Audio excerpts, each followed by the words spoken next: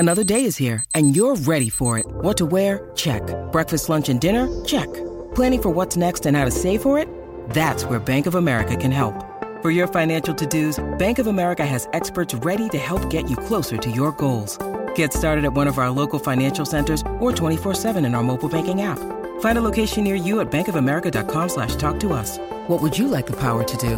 Mobile banking requires downloading the app and is only available for select devices. Message and data rates may apply. Bank of America N.A., member FDIC. When you need mealtime inspiration, it's worth shopping Kroger, where you'll find over 30,000 mouth-watering choices that excite your inner foodie. And no matter what tasty choice you make, you'll enjoy our everyday low prices, plus extra ways to save, like digital coupons worth over $600 each week. You can also save up to $1 off per gallon at the pump with fuel points. More savings and more inspiring flavors make shopping Kroger worth it every time. Kroger, fresh for everyone. Fuel restrictions apply.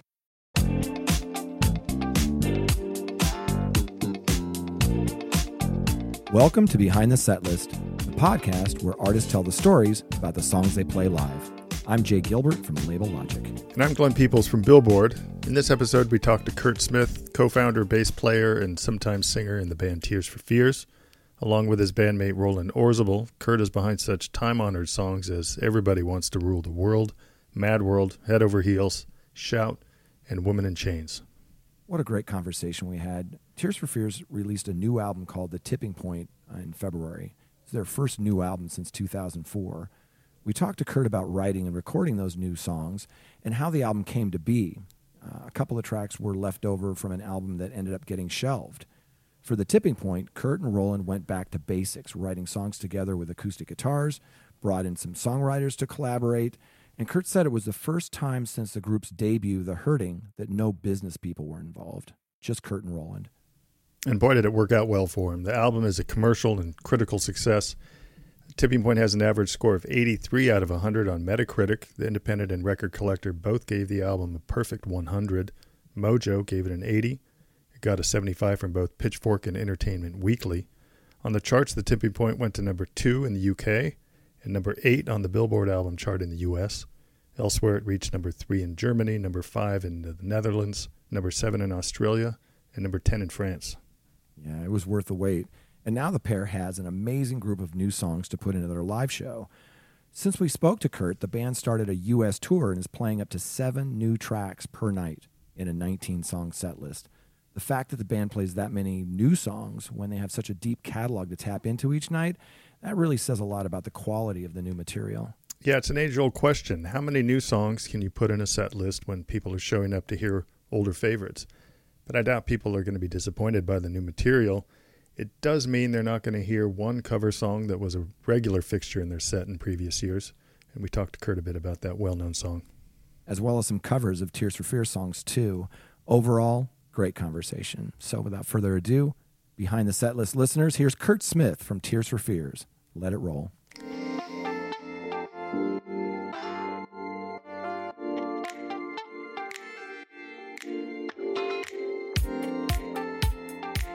I would like to kick this off by just asking you, who's in the band for this tour? Who's in the band? Well, same band we've had for a considerable amount of time, actually. So it'll be Jamie Wallam on drums, Charlton Pettis on guitar, Doug Petty on keyboards, Karina Round on backing vocals, and myself and Roland. So it's a 6-piece band. But, I mean, the same people we've been playing with for a considerable amount of time now. I think around 12 to 15 years, I want to say, we've been this setup now. Curt, thanks for joining us. You have a great new album called The Tipping Point, which came out in February. And I want to talk about an interview you did with The Guardian last year. You said, after a bunch of years, we're like, it's getting boring now. I can put my heart into it that much more unless we have something fresh to say, do, or play. And now you have those new songs that you must be excited to play live, and I'm excited to hear them live. And but how much new material do you want to put in that set? If you have a 15 or 16 song set and it's a zero-sum game, some older songs might have to come out of the set. Well, I mean, to be honest, it's hard to tell until you get into rehearsals. I mean, we're going to rehearse 5 or 6 of the new songs. Three we've already done of the new songs because we had TV shows we had to do earlier in the year, and we know they sound fantastic. So we will attempt another 2 or 3, and we may rotate them at times. Which if we rehearse enough of them, we can do that. But as far as dropping stuff, until you get into rehearsals, I mean, one, I'm sure the set is just going to be longer because we don't want to drop that much. If we drop anything, it may be a couple of songs. But I think until we get into rehearsals and start running actual sets, it's really hard to say which ones you want to drop, because until you feel the running order, until you get to doing the set, you don't know if you're missing certain emotions or not. So, when you think before going into rehearsals that those 2 songs might be the ones you might drop, but then you get to rehearsals and you think, oh, that song's going to fit in great here between these 2 new ones. So it's really hard to tell until you get into rehearsals. But the luxury of having too much material to choose from is a great one. Is it difficult for you to mix up a set list because of maybe the lighting people or video screens or those types of things? Or can you pretty much, as you go out on tour, decide to change up the order without too much trouble? Yeah, no, you definitely can. I mean, this is the joy of modern technology because everything is basically computerized now. So even all the lighting for a song will be for that song, obviously. So it gets keyed in when you start that track, because obviously it has to allow for how much talking you're doing between songs and all that kind of stuff. And you have to allow for that at the beginning of a tour, because even when you get into rehearsals and you have a set list running to your satisfaction and you feel it's good, you don't know if it's really good until you get in front of an audience. So what you presume the audience reaction may be might not be the reaction. This is the fun part of the first week to 2 weeks of touring, is you may not have got it right, and you may want to change things for the first bunch of shows. So until you get in front of an audience, you don't know 100% what's going to work live. Curt, how does it feel playing the new songs? What live performances you've done so far? I've seen some stuff online of you performing SiriusXM studios, for example, and you sound great. It sounds well rehearsed. And how does it feel for you? It feels wonderful. I mean, what's great is we were doing the 3 of the new songs with a couple of the older songs, and they fit in fantastically. They go really well with them.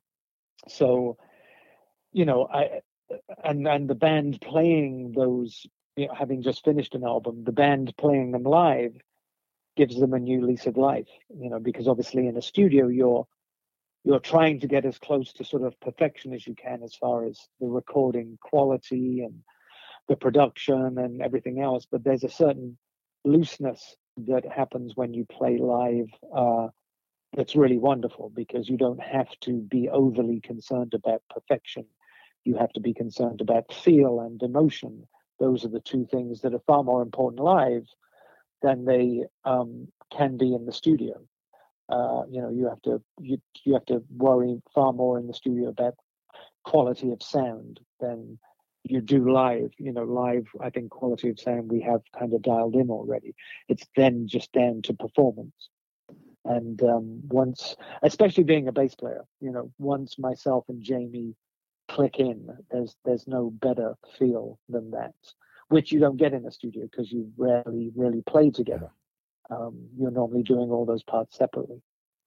So you have an embarrassment of riches. There's so many different songs, so many great songs that the crowd is going to expect to hear.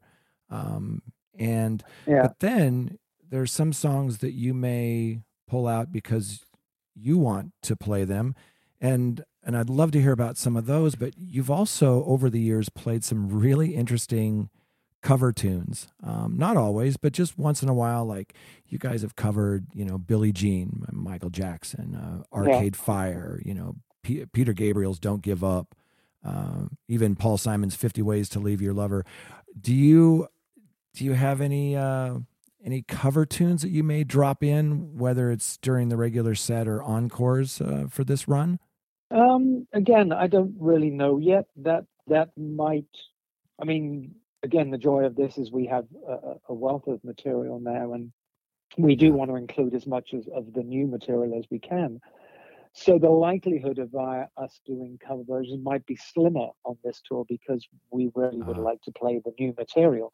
Having said that, the joy of having them up your sleeve is you can always introduce them.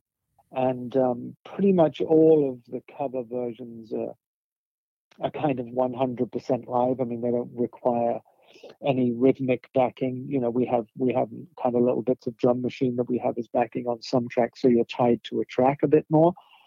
But these are all very much live, and the reason we keep them like that is so that we can introduce them at the drop of a hat should we want to. And that can be just you know, a call on stage of, do you feel like doing this? Roland may turn to me and say, you know, want to do Billie Jean? And I'd be like, absolutely. Or I might say no. But you know, that's those are kind of calls you make as you go. You know, one song that you've played, one cover song you've played most frequently, according to what we've seen online, we look at setlist.fm, which kind of tabulates what you're playing, is Radiohead's Creep.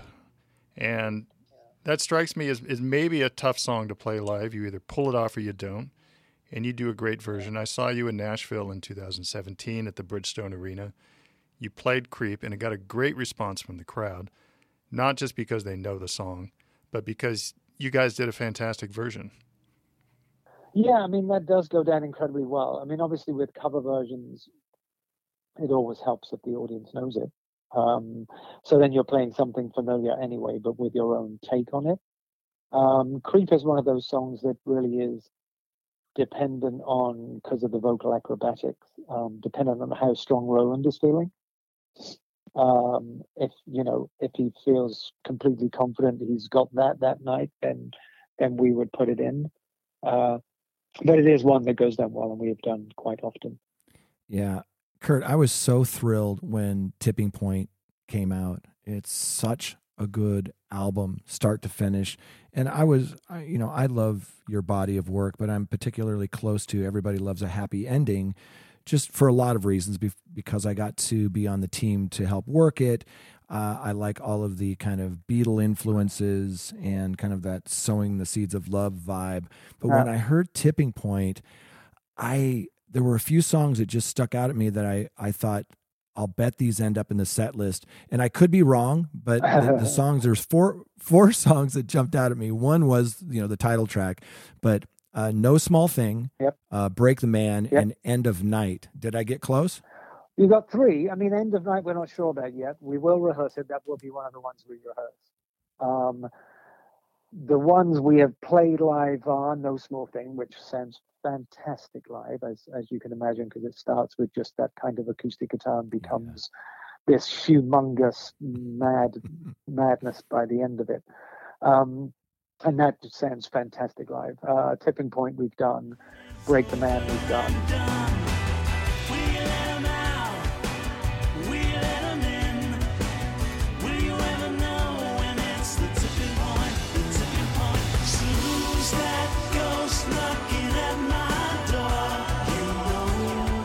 Those three definitely work live. We're certainly going to go with Rivers of Mercy, but having said that, that requires a lot more vocals. So that might be a song that we keep to sort of certain special gigs where we can drag on a bunch more people to sing it. But we don't know until we get into rehearsals again. And I think long time, because of course, Karina will be with us and she sings the chorus of that. And long time is one we'll rehearse and we'll rehearse My Demons, because that's manic. And I think that would sound great in a live setting.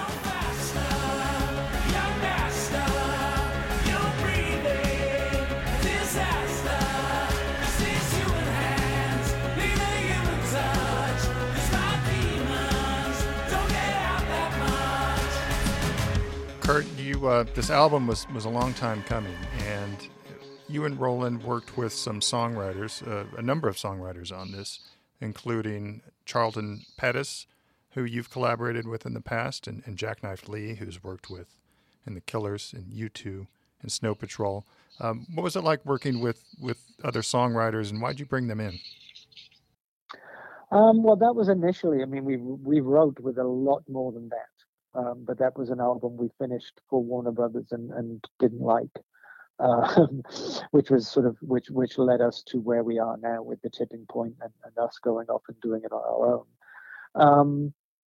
The ones we kept from all those writing sessions. I mean, the record company and management's idea at that point in time was we go off and write with a whole bunch of modern hit songwriters / producers and try and make a modern record, which, in my opinion, we ended up with this attempt to sort of, I mean, there were 12 songs on the album. We'd done over 20.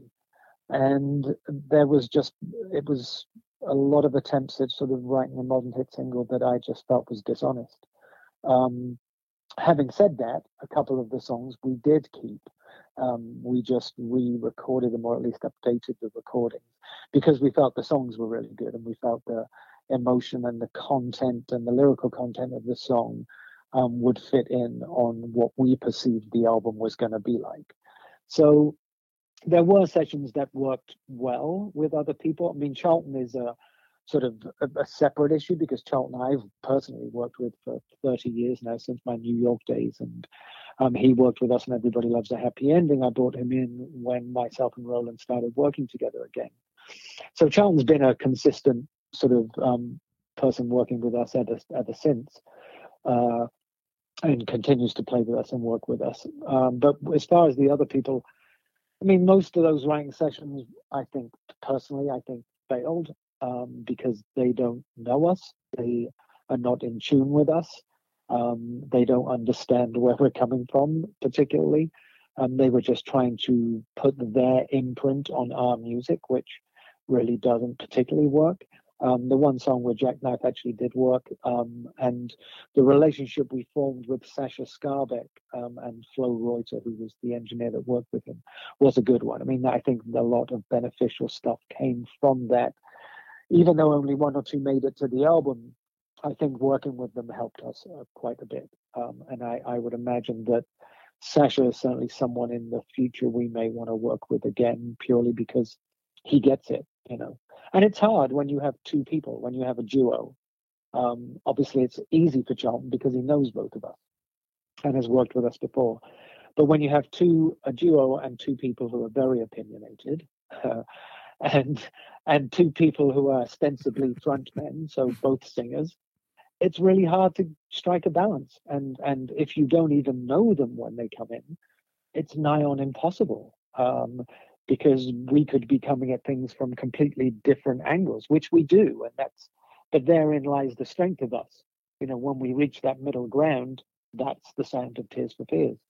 But you have to know us and understand us to be able to get to that point. Well, it worked out really well because they do sound like Tears for Fears songs. They don't sound forced at all. As a listener, it sounds very natural. Worked out really well. Yeah, I mean, I think this album, strangely, is the most balanced record. And when I say balance between the two of us, since The Hurting, probably. Yeah. And I think it may have something to do with the fact that it's the first time since The Hurting that no business people were involved. Because The Hurting obviously was all written, and a lot of it written the same way, because we started on this album when we decided to can the album we'd done. Myself and Roland sat down in my house in LA and started writing on 2 acoustic guitars, and which is where No Small Thing came from. And then we hadn't done that since The Hurting, because even though The Hurting is, as we know, a very much an electronic album, every song on that album was written on acoustic guitar, because we didn't own any synthesizers. It wasn't until we managed to get into a demo studio, having met a guy called Ian Stanley who had synthesizers and drum machines. We had no money, so we didn't own any. That was when we started to produce things. So we kind of went back to the way we worked during The Hurting, which was concentrating on the songs, and then the production was a secondary thought. So in that sense, it's very much back to the way we initially worked. And I think it was important for us. And obviously, all those songs were written before we signed a record deal as well. So we had no management when The Hurting was written. We had no record deal when The Hurting was written. And we were back in the same position when we restarted this album. Amazing. So Curt, I've heard several great covers of Tears for Fears songs. I loved Gary Jules' interpretation of Mad World, and I loved how you would even play his kind of interpretation, which I thought was awesome. But what I wanted to ask you about was you started using Lord's cover of Everybody Wants to Rule the World before shows. Yeah. And it's such a unique take on it, slower, darker, without that galloping beat of the original. Can you talk a little bit about that? Yeah, well, I mean, Lord's version, and I would cite Gary Jules and Michael Andrews' version of Mad World as well. Weirdly, their production on those tracks and the feel of those tracks is actually more in tune with the lyrics, the lyrical content, because the lyrical content on both those songs is quite dark. But we tend to catch those things in more upbeat tracks, which is just how we do things. I'm not convinced it was ever intentional, but that's just the way we are. Whether that makes them more palatable or not, I don't know. But it's not really a conscious decision. But Lord's version is very dark. Help me to decide. Help me make the most of freedom and of pleasure. It was a wonderful opening sort of salvo on a live show because it is very dark. All the sort of house lights go down. It's very moody, yet familiar, because obviously people know the song.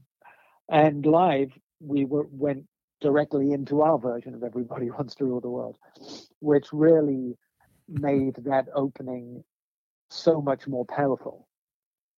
Because my guess is that people in the audience were like, "Oh, maybe they're not going to play it then. This is it."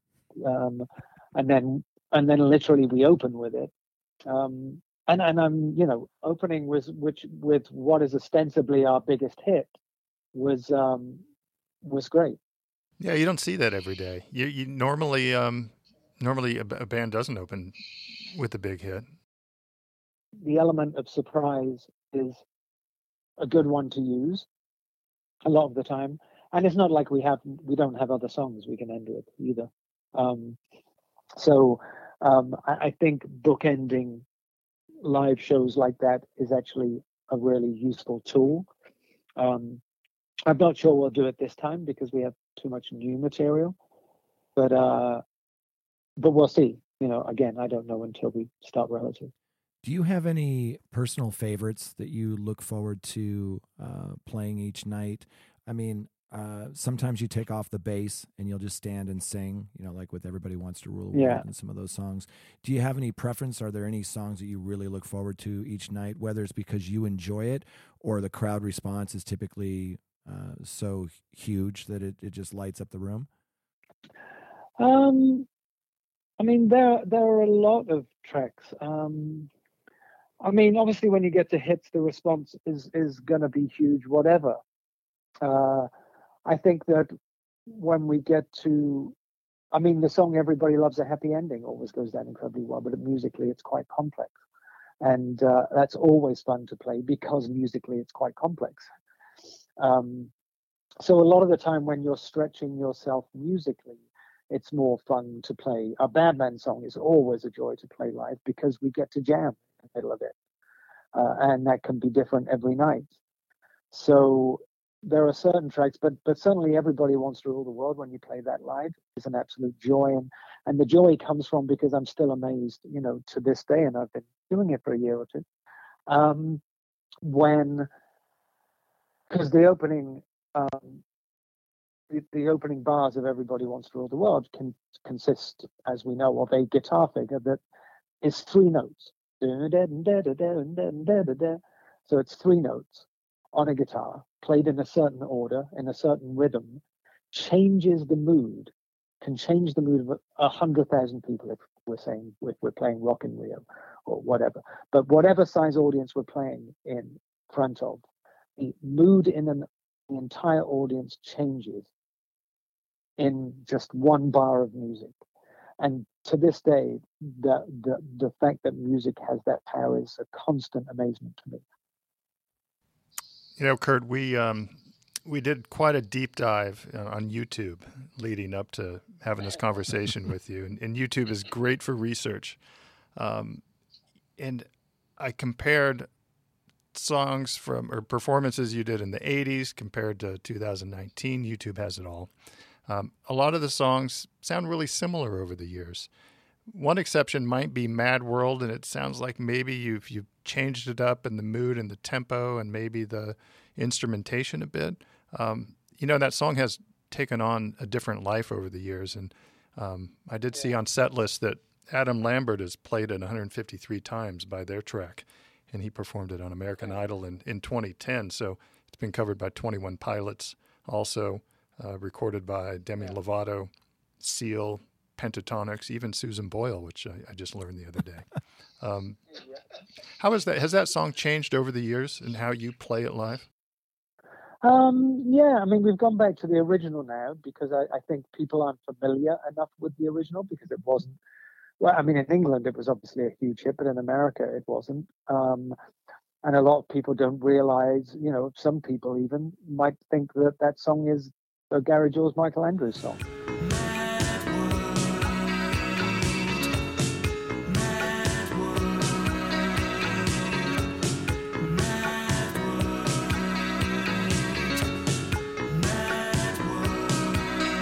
For all I know, I mean, we have had people when we played Memories Fade from The Hurting come up and think, "Oh, it's cool that you did that Kanye song."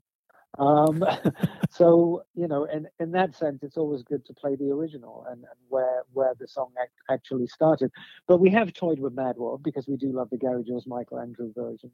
And so we have done it like that. We have done it just acoustically. We have done it with the backing of a choir, which was on Night of the Proms in Europe, which had a full choir and orchestra, which made it very different. So I have done it with just a choir. I've done it actually my kids' school with the school choir from the school. So, there are many versions of that. I mean, I think to me, it's the strength of a song that allows it to be done in many different ways. And if the song doesn't fall flat, then obviously the song itself is the strength. It's not necessarily the recording. So that just tells you have a strong song. And that is gratifying when you hear the various different versions of it. Curt, I'd love to ask you about how you approach the encore. I look at a lot of set lists, and a lot of them you do a one-song encore. Shout was encore a lot in 2019. You don't come out and do a whole nother string of songs, just one song. Why is that? I mean, to be honest, if I had my way, which I don't, this is what being a duo entails. And also, when we disagree on it, then we take, someone else has to be the tiebreaker. That's normally the rest of the band. And I get voted down each time. I wouldn't do an encore. If I had my way, purely because every time I'm like, yeah, of course they're coming back and playing more. It's not like people don't know you're going to come back and play more. So, it's not really a surprise. I mean, the idea of the encore originally was, they were done, but the audience went so crazy. You're like, okay, you've got to kind of go and give more. But everyone now has the encore prepared. Everyone now is coming back on and just, it's not down to the reaction you get from a crowd particularly. I think, if I think the story can be told in a set, start to finish. To me, it would be like a play coming back and doing an encore. You would never think of a play coming back and doing an encore or even a musical coming, so to me, it's a story and the story goes from start to finish. So I think if it was my way, I wouldn't come back and do an encore because I think, you can tell the story from start to finish in a better way without a break. But I also understand that audiences now expect that. So they would then be disappointed. And also, when you say, Shout was the encore we did, let's face it, if we haven't played Shout in the set, the audience knows we're coming back and playing it. So it's not like it's a big shock. So I don't know. I always think it's a little cheesy, to be honest, but it is what it is. And I guess that's what an audience comes to expect. I mean, I'm not saying I hate it, but I think that if I was given a choice, I would do sets without an encore and just tell the story and leave. Curt, thank you so much for joining us. Congratulations on the Tipping Point. It's been so well received. Looking forward to seeing you guys out on the road starting May 20th. Thank you so much for taking the time out of your busy schedule to talk with us. Yeah, thank you, Curt. Oh, it's been my absolute pleasure. All right, Curt. Take care.